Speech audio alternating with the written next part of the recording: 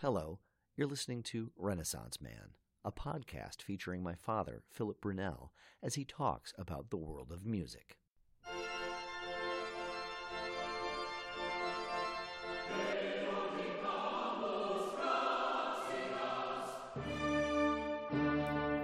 Right. So it's we're in your office here at Vocal Essence and Plymouth Church, and your computer's going to ding, and you're going to get messages, and maybe the phone will ring. That'll be exciting. No. For those who are listening, Philip's office is lined floor to ceiling with books. They've recently been reorganized. We can talk about that. But the desk is festooned, I think is the correct word, with paper. Tens of thousands of sheets of paper and lots of Post-it notes. And then you got the computer over there and the date book. Talk to me about your style here in the office. How would you describe this? Some people, I think if a stranger walked in and saw your office, they might panic. No. It's very organized. I know what is in each pile of things that I have to do. There is one pile of things that is about projects involving Vocal Essence and the board, things that are happening there. Another pile of things are letters that I need to write. They're not critical that they happen today, but they need to happen. That's another pile. Another one is some things for Plymouth Church having to do with the upcoming Sundays and the repertoire. So it's numbered, but I do know what's here. Yes. So Organized chaos, yep. so to speak. Yeah, and now I have to admit, I look at my own desk and go, wow, there's like 40 Post-it notes and stacks of paper. I wonder where I got that from. I can't imagine where it got it from. But it's actually quite organized, and I know what I'm doing, and it's fine. If I didn't know what I was doing, I wouldn't be in this position. Here's a question. Email inbox. How many unread? Are you one of those people who needs to have 0 unread emails and you kind of clear it out on a periodic basis, or do you have like massive amounts of unread emails? No, I have none. You read you see your inbox 0? Yes. You're one of those freaks. Yes. I wish I could also get down to getting rid of all the emails. But you need to keep certain emails. I mean, I've read them all. Yeah. But you have to keep them until they become like to do. Right. But oh no, there is not one email that I have not read that's there. Wow. Yeah. You're an inbox 0 guy. I had no idea. Wow. Interesting. Okay. Well, I mean, it speaks to how you achieve what you achieve, which is kind of the subject of today's conversation. We're going to talk about the upcoming 2021-2022 season of Vocal Essence, which is titled Music Moves Us. The 53rd season. 53rd season. There are 6 programs we're going to talk about. But before we dive into the 6 specific ones, walk me back a little bit. How long does it take to prepare? You've got now a printed season brochure, but where did this begin? How long ago did you begin thinking about 2021, 2022 as a season? Oh, I would say probably 2 to 3 years ago. Oh, okay. And what does that look like? Because then that would mean that right now you were thinking about the season for 24, 25. Yep. Why and how do you need to think so far in advance? Well, you need to think in advance, leaving always flexibility so that you can make change that can happen. But you need that time so that you can look at what's coming up and you have to give it time to settle in, to be able to say, is that really the right concert for this coming season?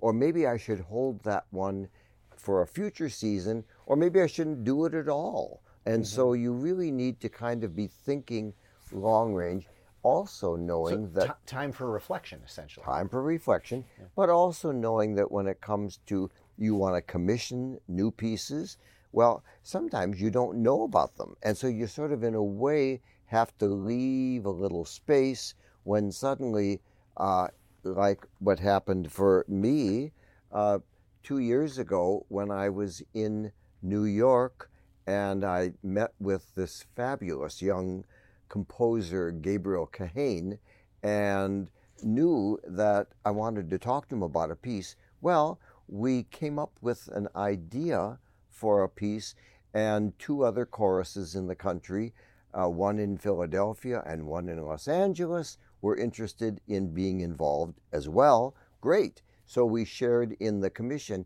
But then the pandemic came. He was working on it, and we got the music for it. And then he said, you know, I like this piece, but I think I've got a better one in my head. So would you mind for the coming season, 21-22, that we do a new piece? Even though this would have been a new piece, this is even a newer piece. So that kind of flexibility is really important to keep in mind. Right. So from a board of directors, executive director of an organization like Vocal Essence, one of the things to kind of keep in mind, or a strength, is long-term planning from an artistic perspective. Absolutely. Now, at the same time, at some point, you just have to say, that's it. Right. Oh, I'd like to be thinking about something. No. Sorry. There has to be publicity. There has to be promotion. We just have to say, now is the date, and this is it. And the season is great. So, I mean, because otherwise you could arrive at the opening concert and have no program. So we're here in August. Your season starts in October, but when did you essentially, I'm looking at a program, but when did you essentially have it all contracted and kind of like set in stone?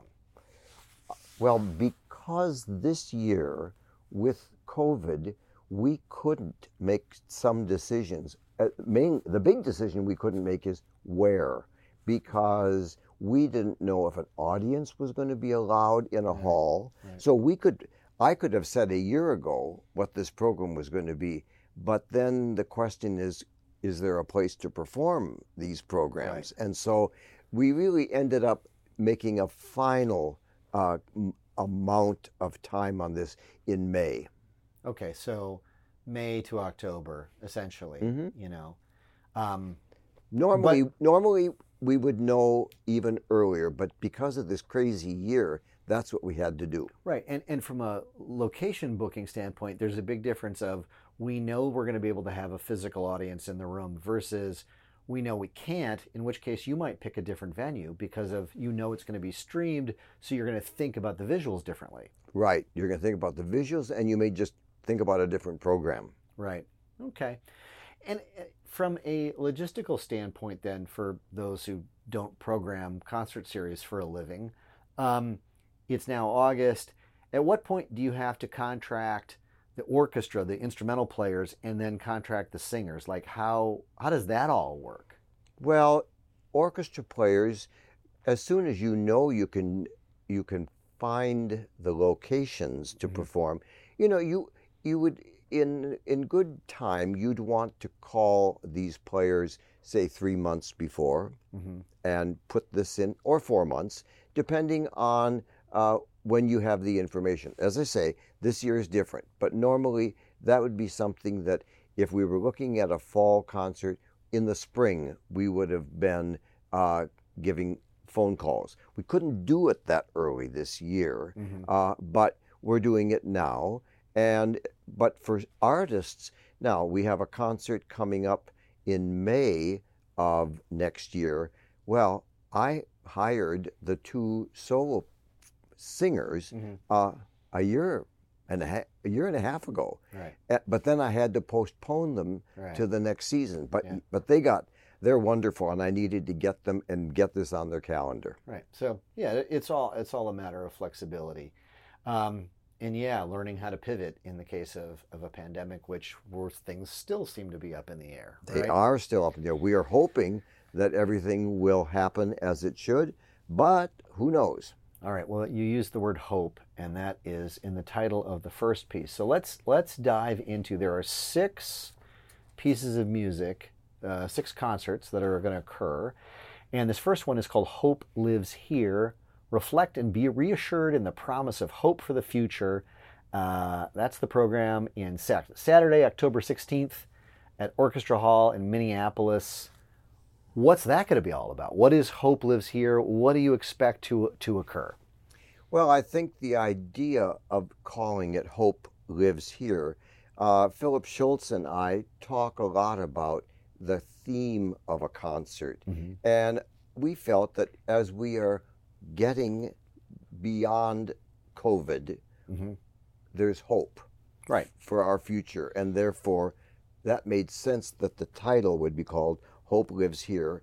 And we looked at some music that we felt had celebration in it, Mm-hmm. that had joy, that people would come and be just, I think, thrilled to hear the kind of music that is put together in a program like this. Sort of a cathartic catharsis from a Right, programming yeah. standpoint. So the question then is, at what point did you start thinking about those pieces of music, and what are they? Well, we started thinking about these pieces, more than a year ago, but then we began thinking, what theme could they come together and represent? And that's when hope came into the picture.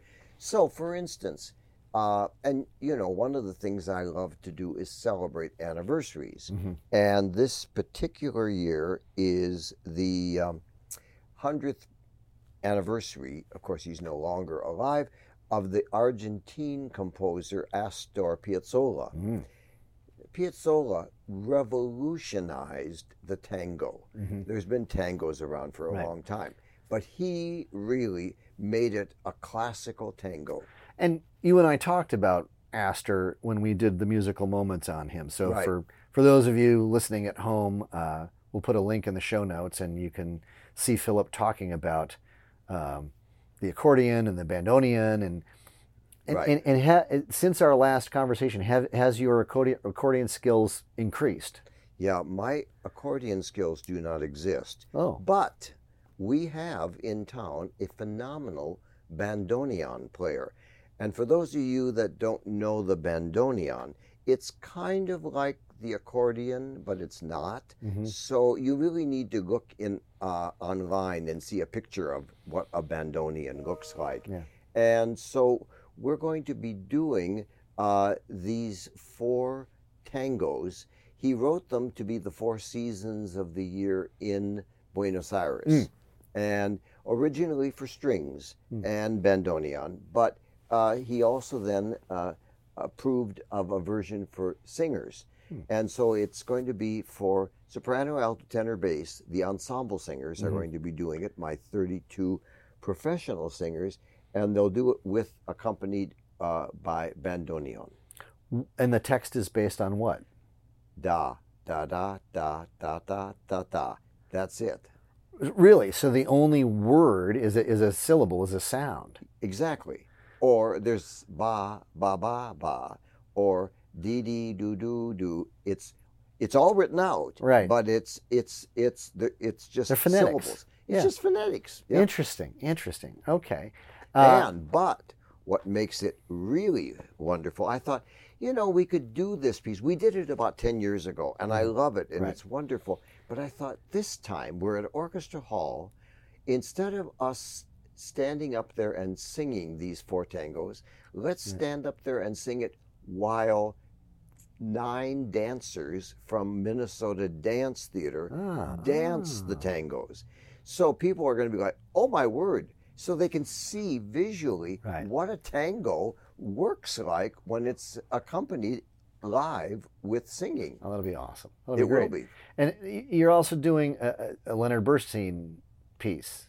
We're doing a piece called the Chichester Psalms. One of the movements particularly, when people hear it, they will go, oh, I know that. Right, It's very well known. And it's a piece for large chorus, so we'll have all of our singers, 150 of them, singing this piece.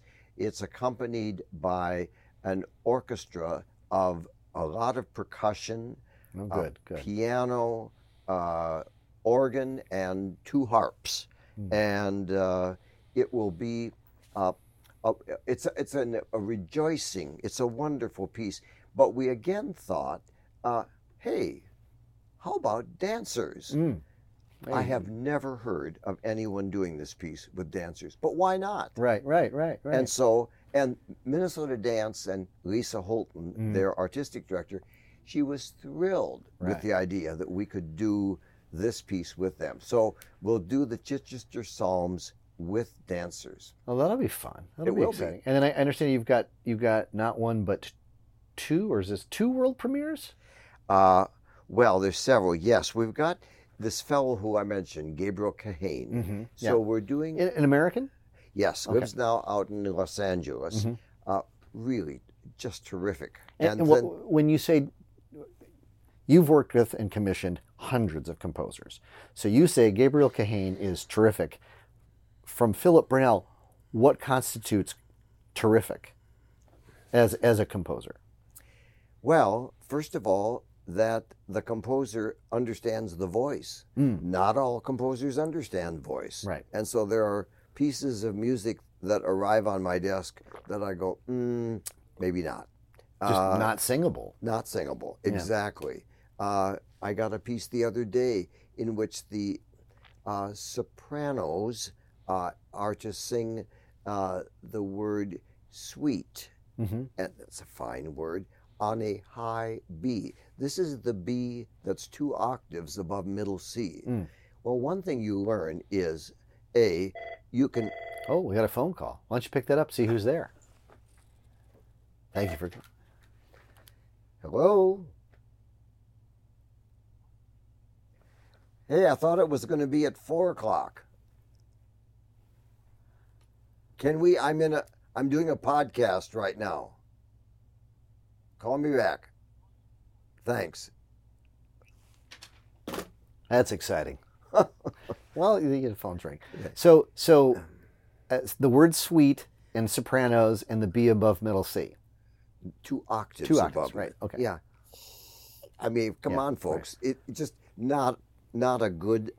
I mean, if you want to sing a high B, maybe like that's nice. But no. I mean, no. Some sopranos would faint when that happened. Kind of sounds like mice. Yeah, exactly. So the point is, some composers just don't get, but Gabriel Kahane gets it, and it's challenging music. That's okay. Yeah. But it's going to be an interesting piece that this is the new one that he said, I want to replace the one I was going to give you, so this is the new one. And what's the theme of this Gabriel Kahane piece? Well, today is the 20th of August. I hope to receive the piece by September 1. So I haven't seen it yet. Oh, I see. So September 1, the piece arrives, and then you essentially have the month of September and a couple days in October to work it up. Yep. This is not unusual for composers.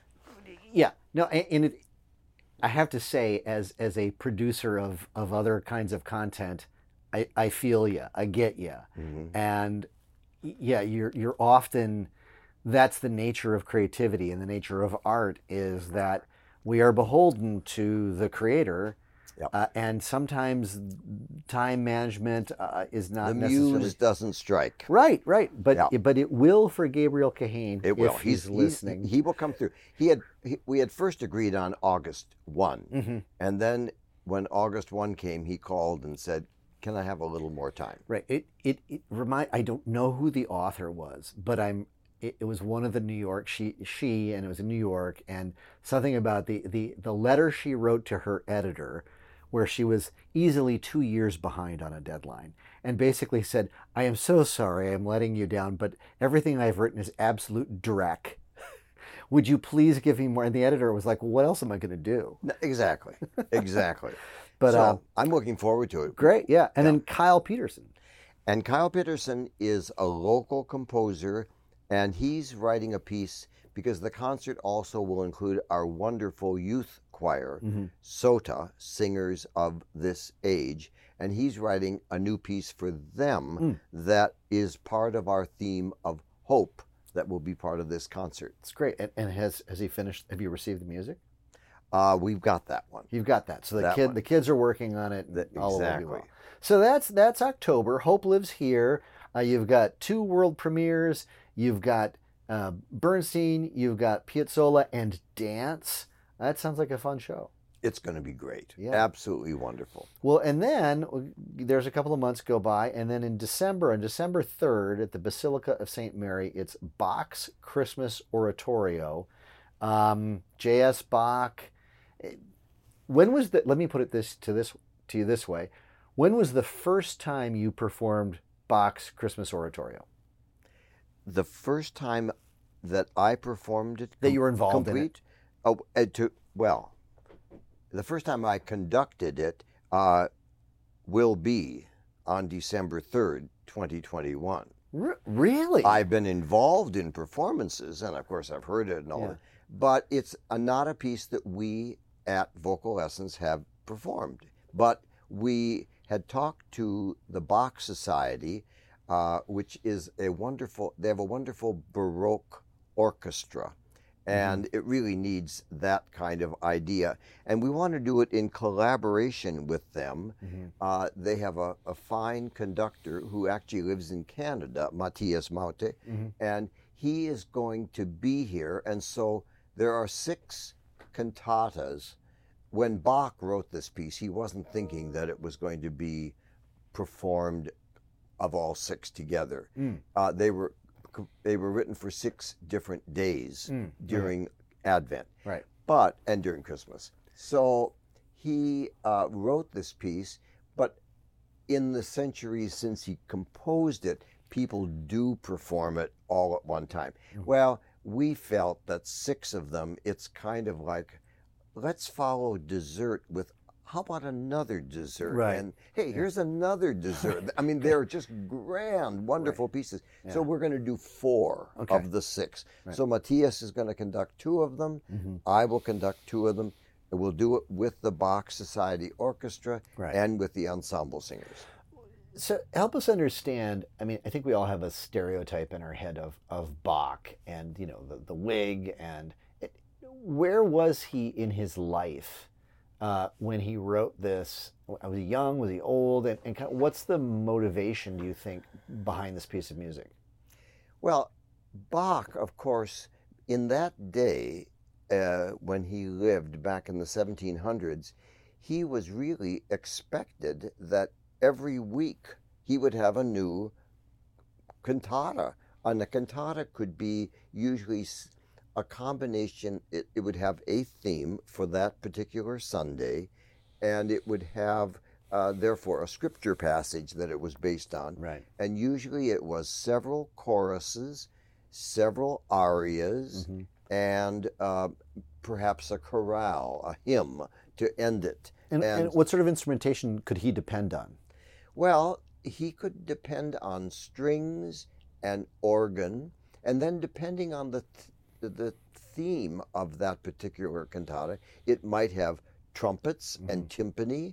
It might have oboes, bassoon, flute. It just depended on what was needed. So that, let's say, if it was a cantata that was very gentle in its theme, he wouldn't have trumpets and timpani there. Right. But if it was a theme of rejoicing, absolutely it would. But it's interesting to think, we live in an era where we just have endless amounts of music available to us. Right. Either to perform or to listen to. But if you think back to that time, there likely weren't libraries of music readily accessible to churches or to kingdoms to have. It's Sunday, we're supposed to have a performance. You literally had to write the music. You had to write it, and then you had to write out all the parts and get it to the singers and to the instrumentalists by the next Sunday. So you might have your final Saturday, one rehearsal of everything together, Ready? Here we go. It reminds me a little bit of like late night TV or news, right? It's sort of they have to write the script the day of, and then there's the newscast, and so interesting to think of now, nearly 300 years later, you'll have plenty of time to rehearse, but we're going to perform this work that he likely, dashed. Not that he dashed things off in. He did dash things off. Yes, he did. Interesting. Okay, well that'll be fun. It will be wonderful. And we at Vocal Lessons try to do many different styles of music during the year, but it's often easy for us to get focused on our present century, right? And not forget, but just not use the music of earlier times as much. So that's why this is a wonderful opportunity to sing Bach, and the ensemble singers are thrilled that they can do it. And how often is Bach's Christmas Oratorio performed in general? A lot. Okay. Yeah. Oh, no. It will be heard in any metropolitan community every December by some choir. So it's just that we haven't done it, but now we were going to do it, of course, last Christmas, but then with COVID, that didn't happen, so we're going to do it this Christmas. Cool. And then that's the beginning of December, and then we segue very quickly into the annual Christmas. Welcome Christmas tradition. Right. Talk to me, and how long have you been doing Welcome Christmas concerts at Vocal Lessons? I can't tell you the first year, but certainly been doing it at least 30 years, maybe 40 years that we've done it. And we've always called it Welcome Christmas. When we started doing these concerts back then, it's totally changed, because in the early days, if you can imagine 40 years ago, there was Christmas music being performed by people, but it was always very close to Christmas. Right. And my idea was, well, why don't we start this music earlier in the year, earlier in December, rather than waiting till, say, the 20th of December.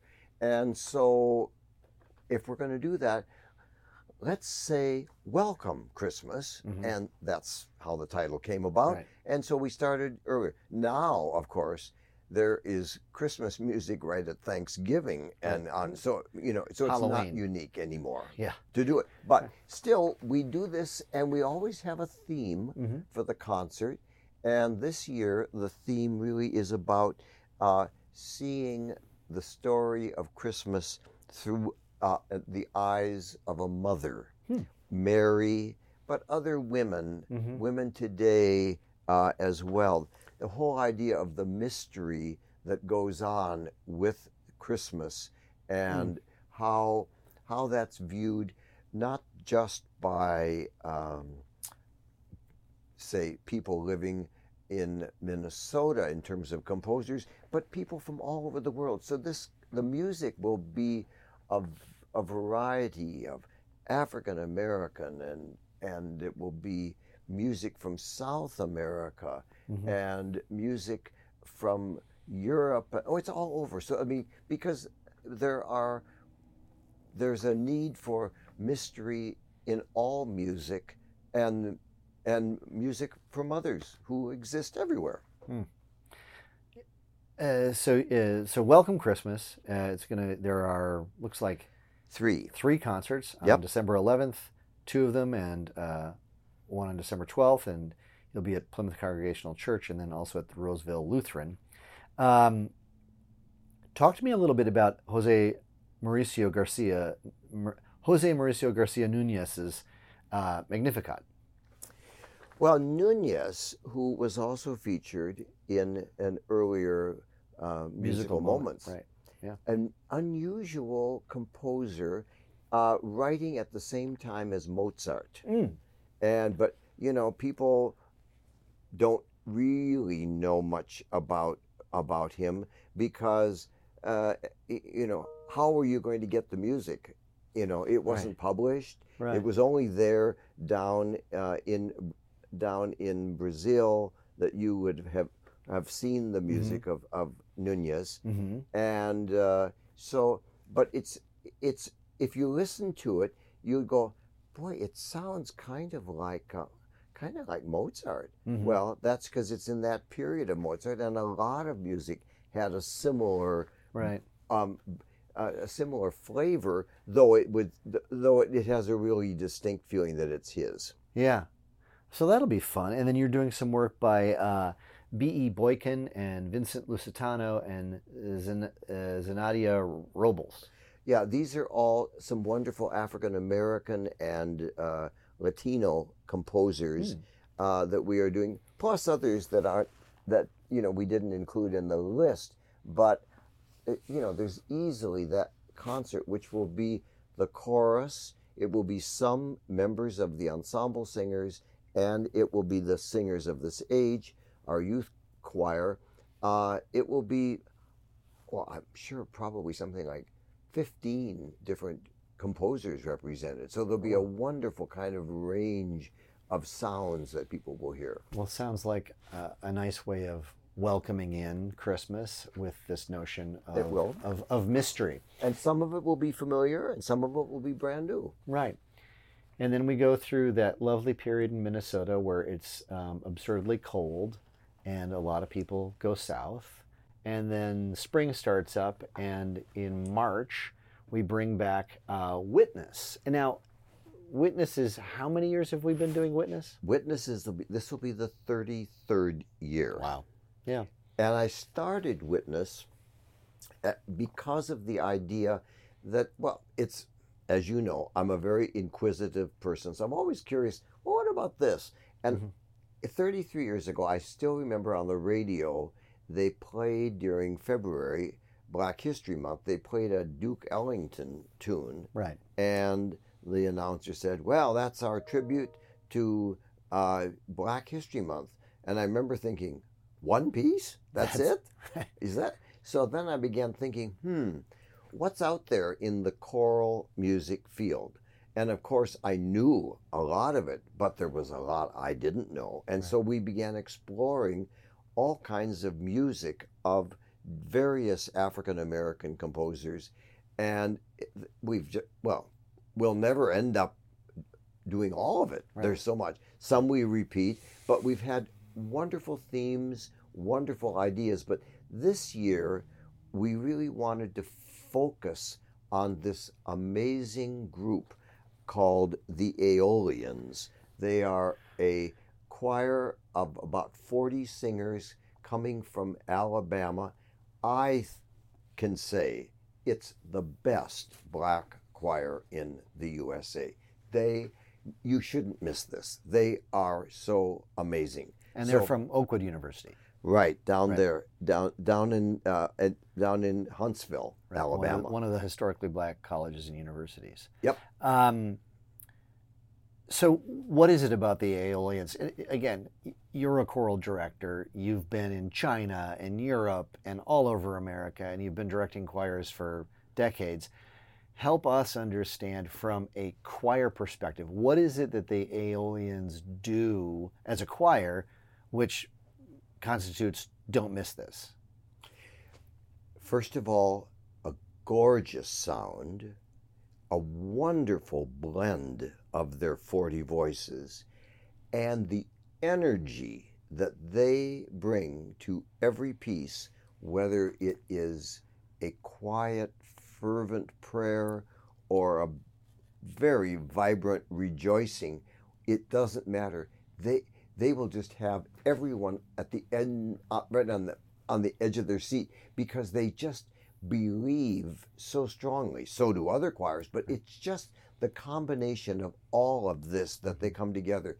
2 years ago, they sang at the American Choral Directors National Conference. Right. And I mean, people just were astonished. People knew that there was this choir in Alabama, but they'd never heard them. And we, Philip Schultz and I both said, they must come to Minnesota. And so they will. And so you're going to do some music of Nathaniel Dett, who we talked about in Musical Moments, and Adolphus Hailstork. Yep.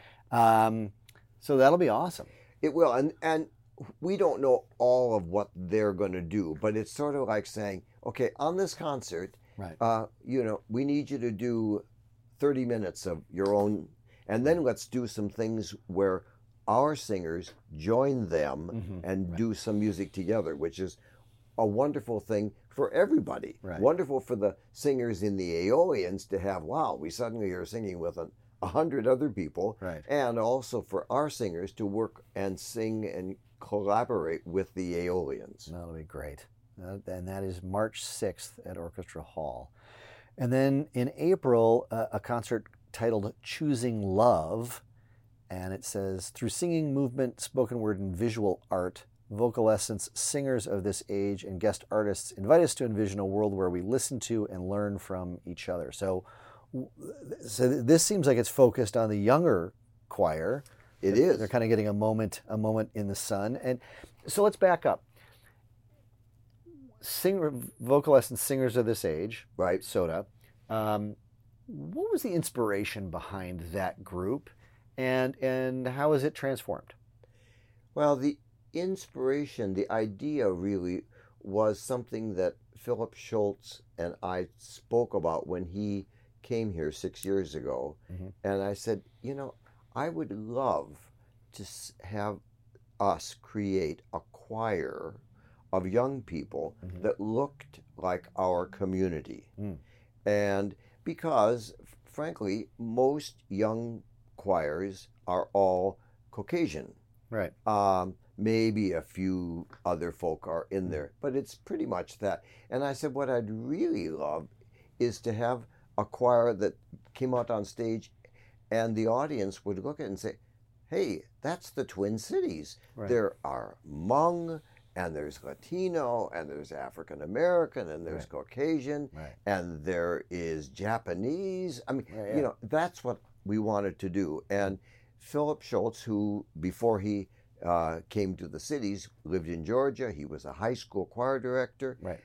So he got the whole kind of idea of what that was. And so this concert, Choosing Love, this choir is not a group that gets together just to learn notes. This is a group that gets together to also just learn what life is about and sharing experiences with each other. Right. Because let's face it, how often would somebody who is a junior or a sophomore or a senior in high school have a chance to be together with such a diverse group of young people and learn from them and learn just how they feel life and what life is for them. But also, I think, to focus on art and singing. Yes. I mean, there are groups that get together and focus on, say, drone racing, right? Or engineering or athletics, right? The typical path for young people are the more common, the sciences or the athletics. But the fact is, in the year 2021, there aren't a huge amount of extracurricular kind of programs for youth to sing in, right? I mean, and I'm thinking, do you recall, in the 50s and 60s, it seems to me when you tell me about that time period that there were more volunteer amateur choirs in the Twin Cities, right? Well, there were, there still are, but let's face it also, when it comes to high schools and budgets, when it's time to, we have to cut something. Hey, let's cut music. Right. It happens sadly all the time. Right. And it's one of the things I'm always trying to fight against because, music, first of all, not just to listen to, but to perform, it's so great for your health. It's so great for your mental health, your physical health. It's just a great experience for young people to have that. And it's one of those unique ways of bonding with people. Well, here's the interesting thing about singing in choirs from a budgeting standpoint. Almost free to produce. Right. I mean, no one needs an instrument. Right. Right? You can literally perform it in almost any venue. Yep. And it's inexpensive to produce. So the ROI on choirs for young people versus say other programs is incredibly high for the payback that you just mentioned. So Absolutely. so that's going to be exciting. Sunday, April 24th at Ordway. What a great venue, and Singers of This Age, and the program called Choosing Love. And then, so Sunday, May 8th, and we have to start here, because I remember when you first told me about this idea, and you called me up and you said, "Do you know who Stuart Copeland is?" And I thought to myself, are you kidding me? And then in the subsequent conversations that we've had about this piece, I had to reveal to you, my father, that, and the story goes basically like this. So I'm probably 12 or 13 years old. It's 1977, and FM radio, and I hear this guy singing Roxanne. But it wasn't just the singing by Sting, it was the drumming. And I'm hearing this beat and this playing, and I'm like, what is that? And someone turns me, that's the Police, and that's Stuart Copeland. And I was studying percussion at the time. And he was like, ooh, hey, yeah, that's Stuart Copeland. He's playing a reggae rhythm on top of a rock and roll pattern. Let's deconstruct that. And so what you didn't realize when you decided to align with Stuart was that he's the guy who basically drove a wedge between father and son in 1977. And I was like, screw classical music. I'm not interested in opera. I want to listen to rock and roll. And so when you said, do you know Stuart Copeland? And I went, wait a second, hold on. And then you said, we're going to do a thing with him. I have to laugh because that guy, unbeknownst to you, he's a connection that you and I have going back decades. So Satan's Fall is the piece. What is this piece of music, Satan's Fall, that Stuart Copeland has written? Well, Satan's Fall, the title, it's based on part of the John Milton book, right? Paradise Lost. Right. And the epic poem. Yep. And can you recite a little of the epic poem? I've read the whole poem, and it's huge. I mean, yeah. And Paradise Lost is about the Garden of Eden. It's about the Garden of Eden, Adam and Eve, and all of that. And it's a piece that lasts about 45 minutes. But it's worth noting that Satan, at this period prior to the Garden of Eden, was not the devil. No, right. Was in fact one of God's angels. Yep.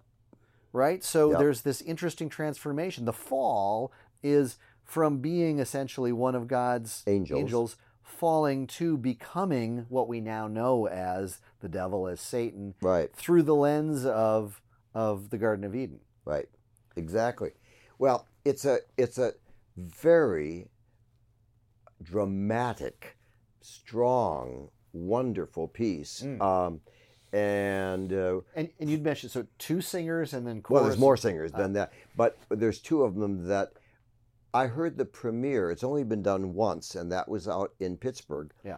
And it was done there with my friend Matt Mahaffey, who also is on the faculty here at the University of Minnesota. And we got involved in helping to commission it, and so I went out to hear it out there, which is where I first met Stuart. Right. And the performance, there's a cast of about 6 or 7 solo parts and chorus and orchestra. And it's a very stirring piece, very, as I said, very dramatic.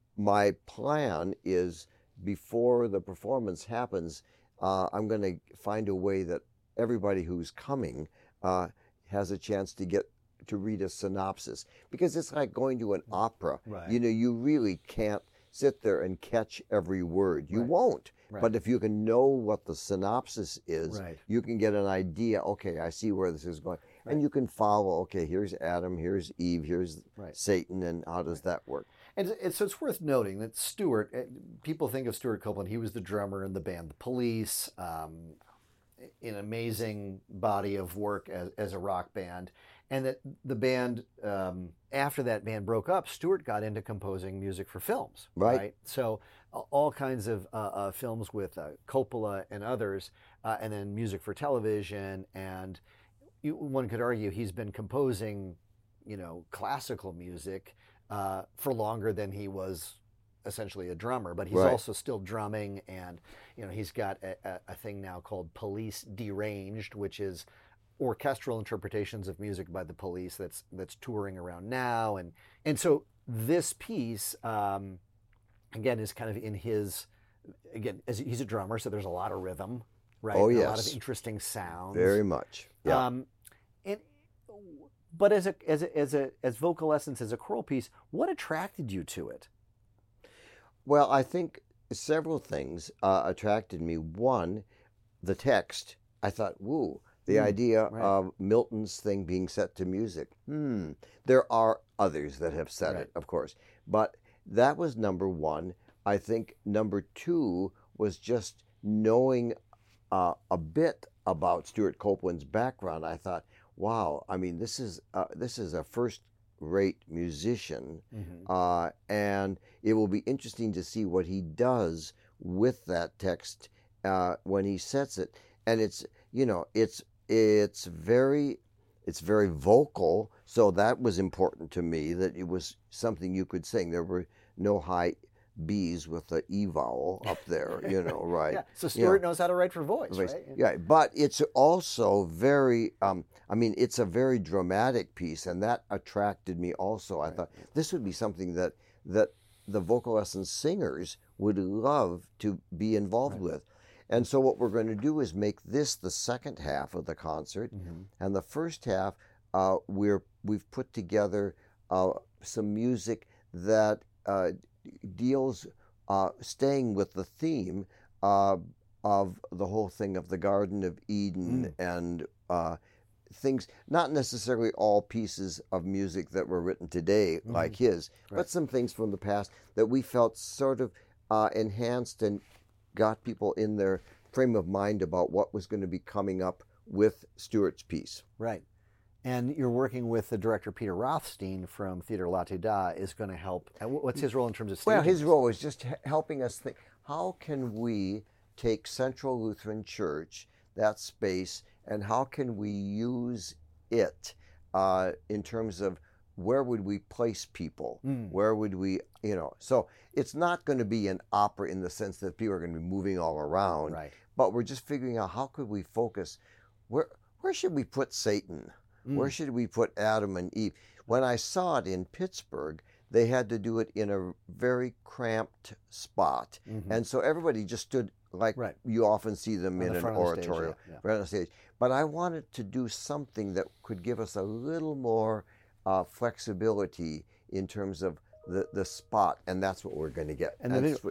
Well, it reminds me a bit of our conversations about, we now live in an age where, because of streaming, because of people experiencing things remotely, video is an increasingly important component of performance. Right. And so how you visualize the experience, it's sort of not enough to just stand and deliver. Right. Right. You have to have the performance. You have to think about, like, again, where should Satan stand in relationship to the other characters and the orchestra? So and Peter's an amazing director, so he'll bring a great sense to to the show, and Stuart's going to be there. Absolutely, Stuart's coming. So we're working on, how can we also, while Stuart's here, we don't have this set yet, but what else might be part of a few days that he's here, that makes. I'll even find time for him to meet you, Tim. That'll be amazingly humorous. Yes. So that's the 2021-22 season. Music moves us. We're going to start with some hope. We'll go through an oratorio. We'll welcome Christmas. We'll do some work with the Aeolians in March. We'll choose love with Singers of This Age. And then we'll conclude the season with Stuart Copeland and Satan's Fall. Yep. And wow, that just sounds like a lot of fun. People can go to vocalessence.org/subscribe to dive into all of that. Do you have any parting thoughts about, I guess, you've planned how many, 53 53, 54? This is the 53rd season. 53rd season. Yep. How does this one stack up to the other seasons you've planned and executed? Just as creative as all of the others, if not even more so. So, Yeah. I mean, you just keep thinking. I mean, my problem is that if I had my druthers, we could do a concert every day or every week. Yeah. And, you know, I don't think that the Twin Cities is ready for that. So Right. we won't. But there's so much great choral music. Right. We could just, I mean, you look in this office Yeah, and see right. what's there. There's just a lot of wonderful music of the past and the present that, wow, we can go on and on and on with choral music, which of course is what I'm all about. Yeah. Well, thanks for catching us up on the season, and we'll keep talking. We will. Well, there you have it, a recap of the 21-22 season for Vocalescence, starting in October and ending next May. Always nice to hear the thinking and the analysis and the research that goes into developing such a robust season of programming. And it'll be a lot of fun to hear Stuart Copeland's piece of music come May. So Renaissance Man will continue. We've got some additional recording dates set up. We're going to keep talking about the business of choral music, the business of programming, of working with conductors and engaging singers, and all of that. Thank you for listening.